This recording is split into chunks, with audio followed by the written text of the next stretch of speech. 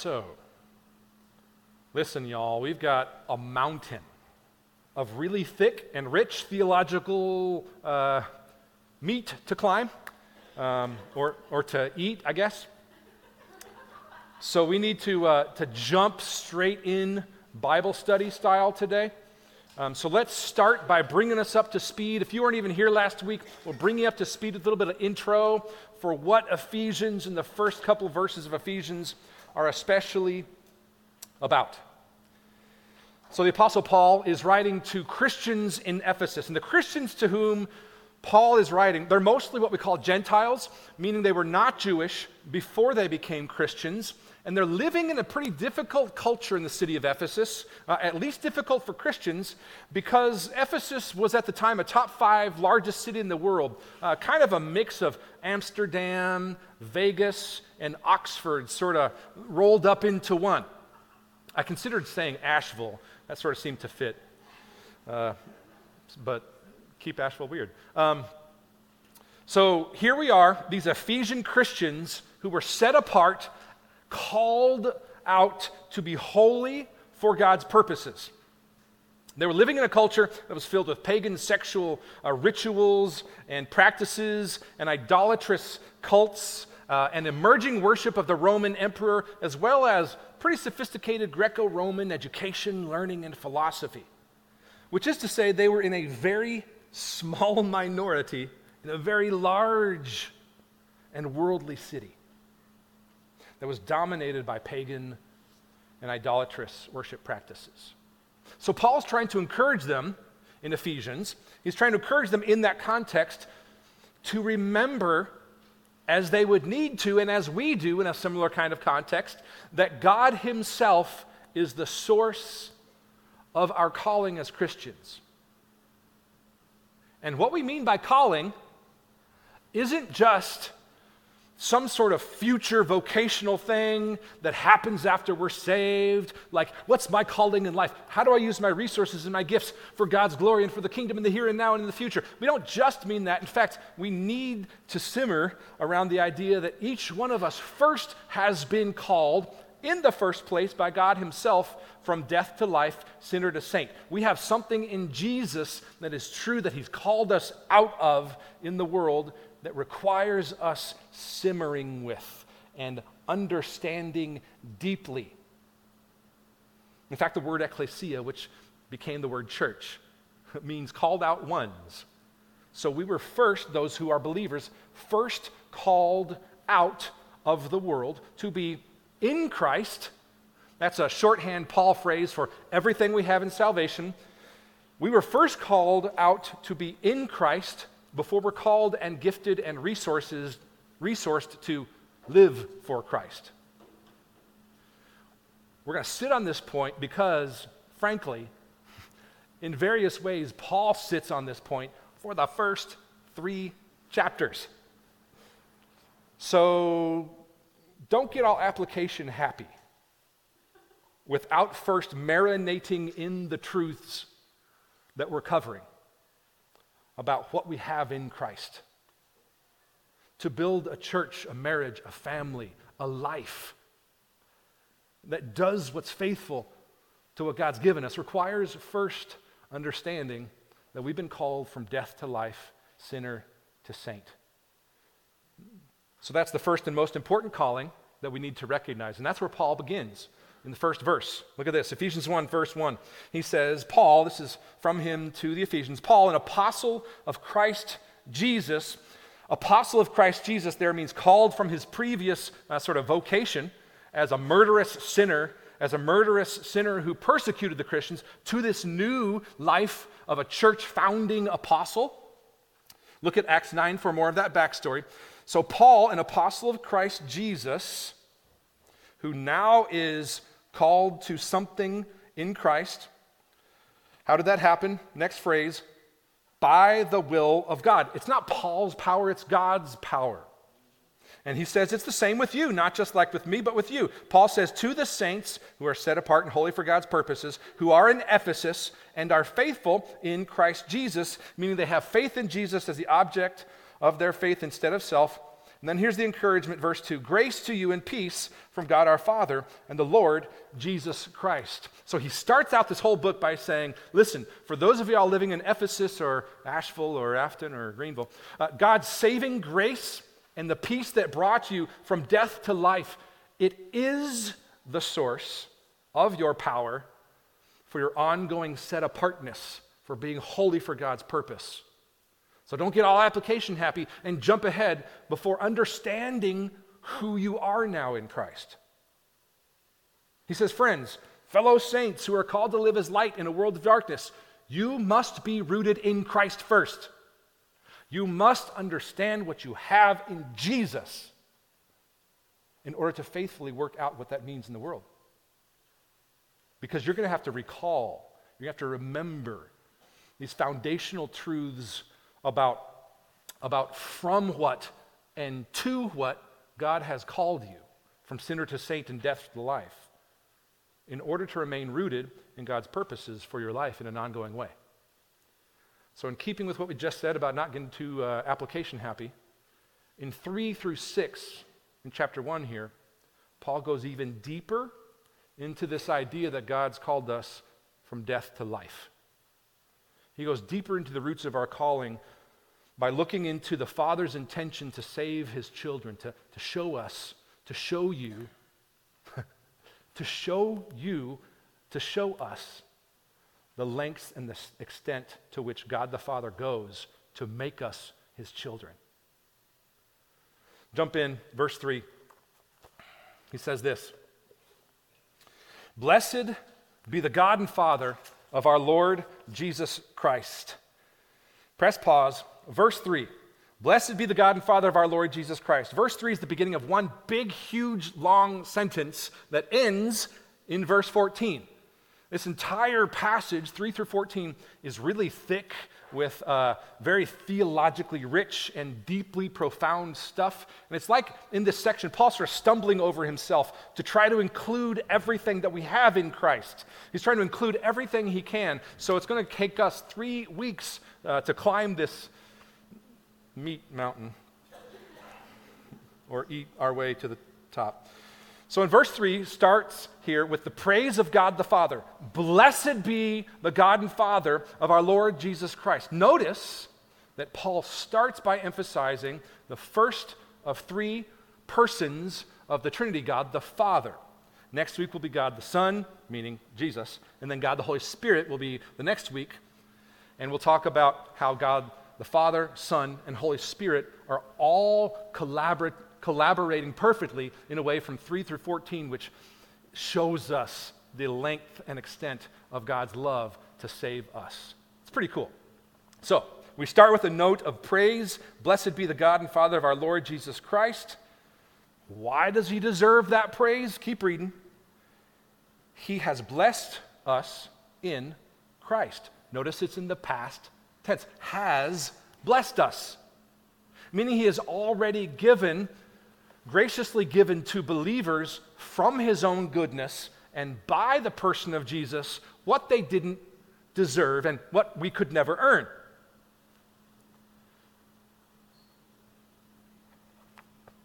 And with what has he blessed us when he provided Jesus? Keep reading. He's blessed us with every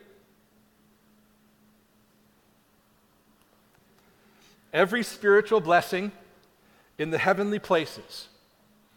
So think about this. If you're a believer, he's already, past tense, he has blessed us. He's already blessed you in Christ, not just with a few spiritual blessings that you can add on to because you're amazing in order to get what you have to have in Christ, right? It says he has blessed us with every spiritual blessing. It's all inclusive. In Jesus, in the heavenly realms, God has given us everything we need that exists to be had and that is necessary for salvation. 12 times in verses 3 through 12, Paul hits this theme of our spiritual blessings, our union with Christ, to say over and over and over again in this entire passage from 3 through 14, but really in 3 through 12, spiritual blessing, spiritual blessing, spiritual blessing. This is what you get in Jesus. Which means, shorthand, in the heavenly places where the fullness of God's presence is, which is a place where there can't be sin, right?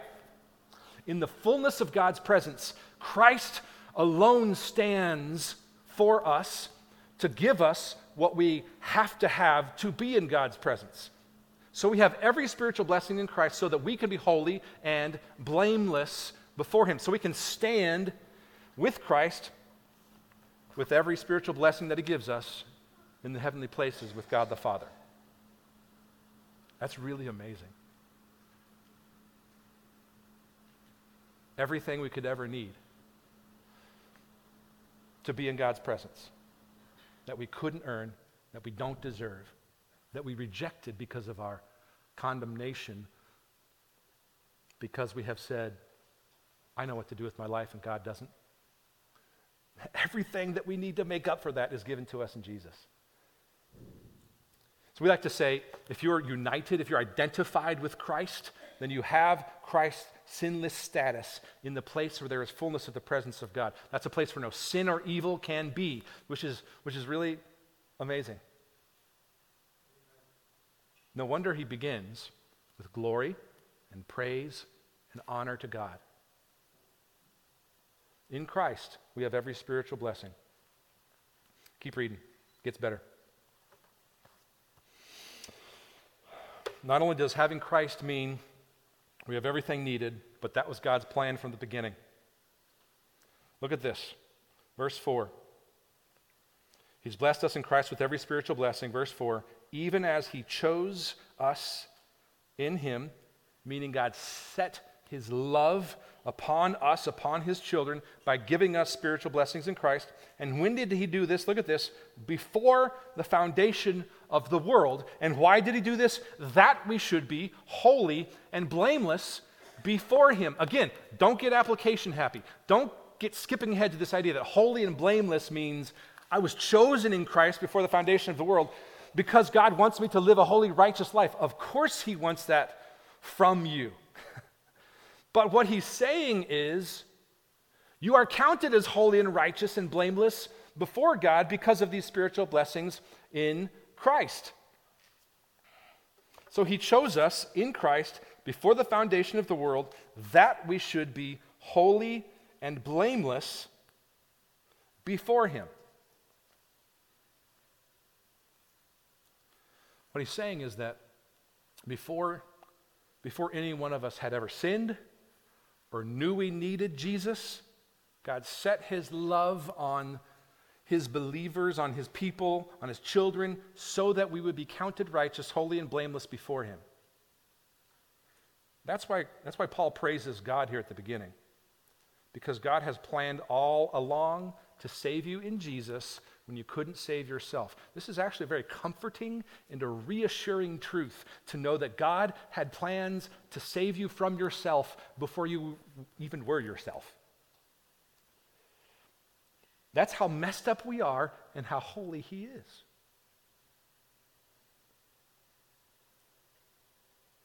We require a holy, perfect, sinless God to do for us what we couldn't possibly for ourselves.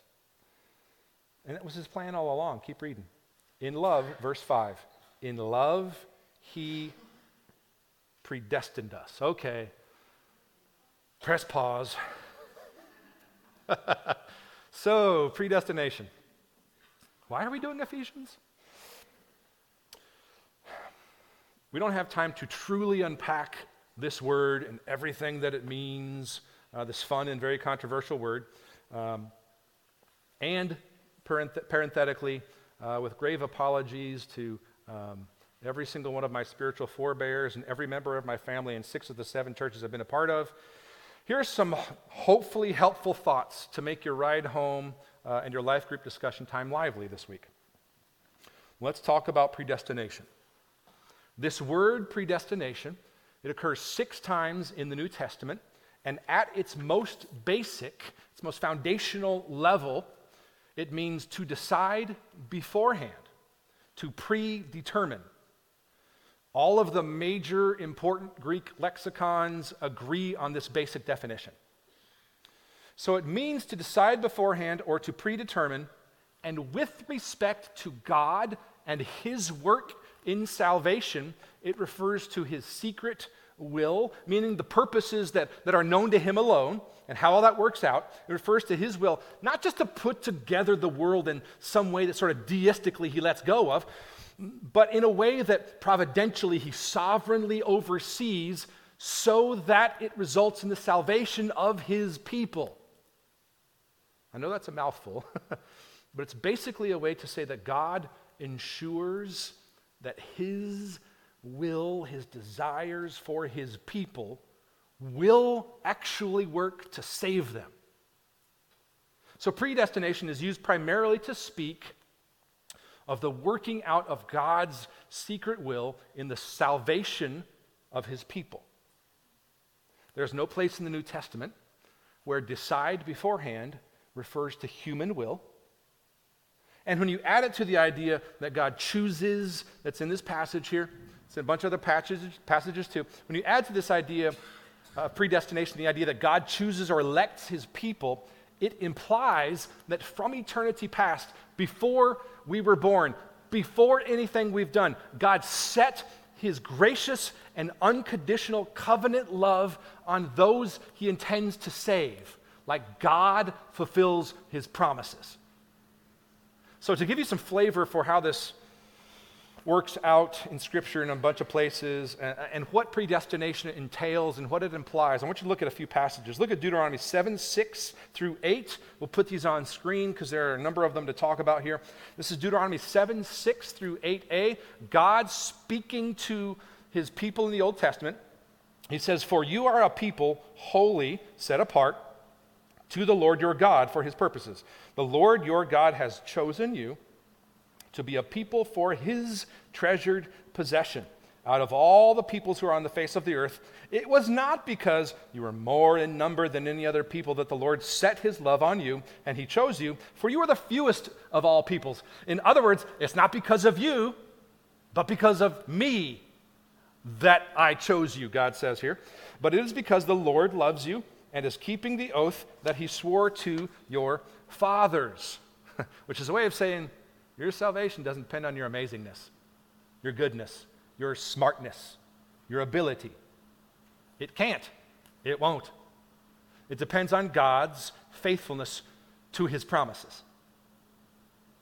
1 Corinthians 2:7, where Paul is speaking of our role in proclaiming Christ, he says this: we communicate a secret and hidden wisdom of God, the mystery of God's plan to reveal Christ, which God decreed, same word as predestined, which God decreed before the ages. Why? For our glory. In Matthew 25:34, this is Jesus speaking of the end times. It says when the Son of Man will return in glory, so it's his second coming. This is Jesus speaking. He says, "Then," meaning at my second coming, Jesus speaking, "the King," meaning Jesus, King Jesus will say to those on his right, "Come, you who are blessed by my Father," meaning those who are blessed with every spiritual blessing. "Come, you who are blessed by my Father," look at this, "inherit the kingdom prepared for you." When? From the foundation of the world. This implies a beforehand decision from God the Father and the working out of a plan to ensure that his children inherit the kingdom that's promised.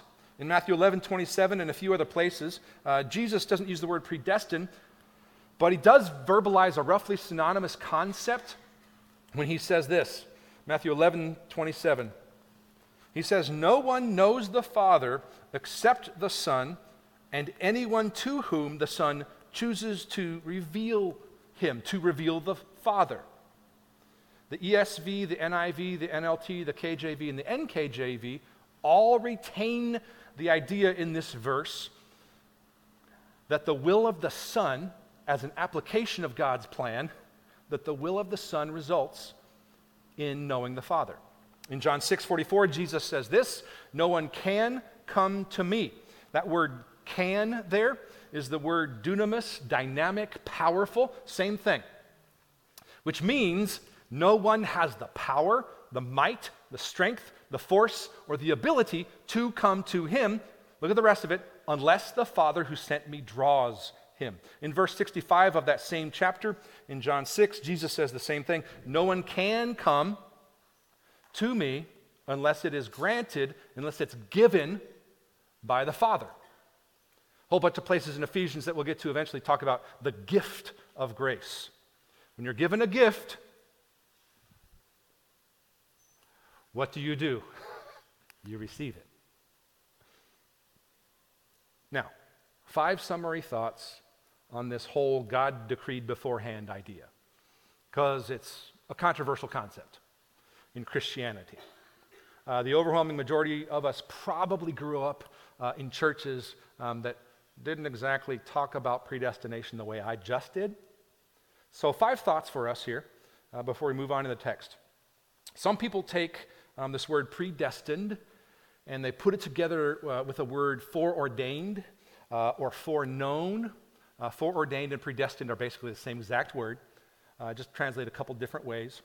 And they also take this word foreknowledge. They put those together and they think of these as a concept that's called simple foreknowledge, which is the idea that God knows beforehand who will choose him, not that he chooses people beforehand. Now, that's not where I am on the question. I think it means more than simple foreknowledge for a number of reasons. In fact, I think it's logically impossible to follow this. This is a little bit heady. I think it's logically impossible for an all-knowing and an all-powerful God to not necessarily also be and provide the means for anyone's salvation. But those who believe differently than me are still, just as I am, doing their best to understand God's word and to live accordingly.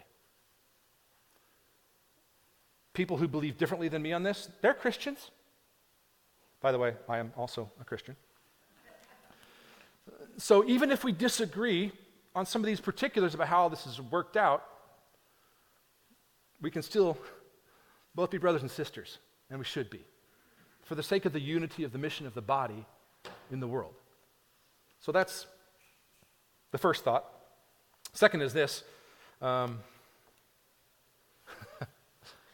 don't mean this to sound accusatory at all, because it's going to sound a little like I'm simply saying the other side of this theological debate, they've maligned and misunderstood this word, which I think they have. But I don't just mean that. Here's what I want to say with this. None of us has the luxury of avoiding anything in Scripture. We just don't. If we're going to be faithful to Scripture, we don't just get to pass over the Word. We all have to account for it in ways that fit with the rest of Scripture. So second thought is no one has the luxury of avoiding anything in Scripture. Third thing is that predestination, it often creates more questions in us than it answers because it refers to God's secret will that is only known to him fully and is only partially known to us. And we don't know as much of it as we'd like. Why are you even talking about it? Because it's in the text. 6 times in the New Testament. So we don't just skip over it, even if it does create questions in us.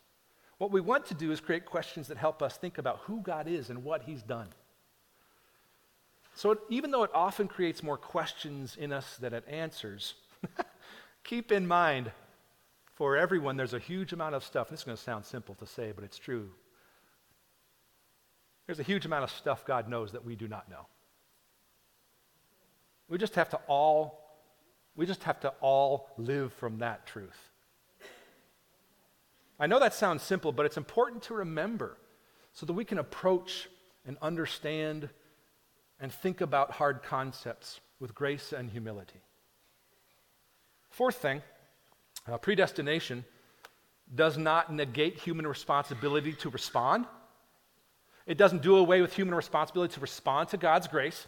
It doesn't negate human responsibility for us as believers to grow And it doesn't negate our responsibility to proclaim the gospel.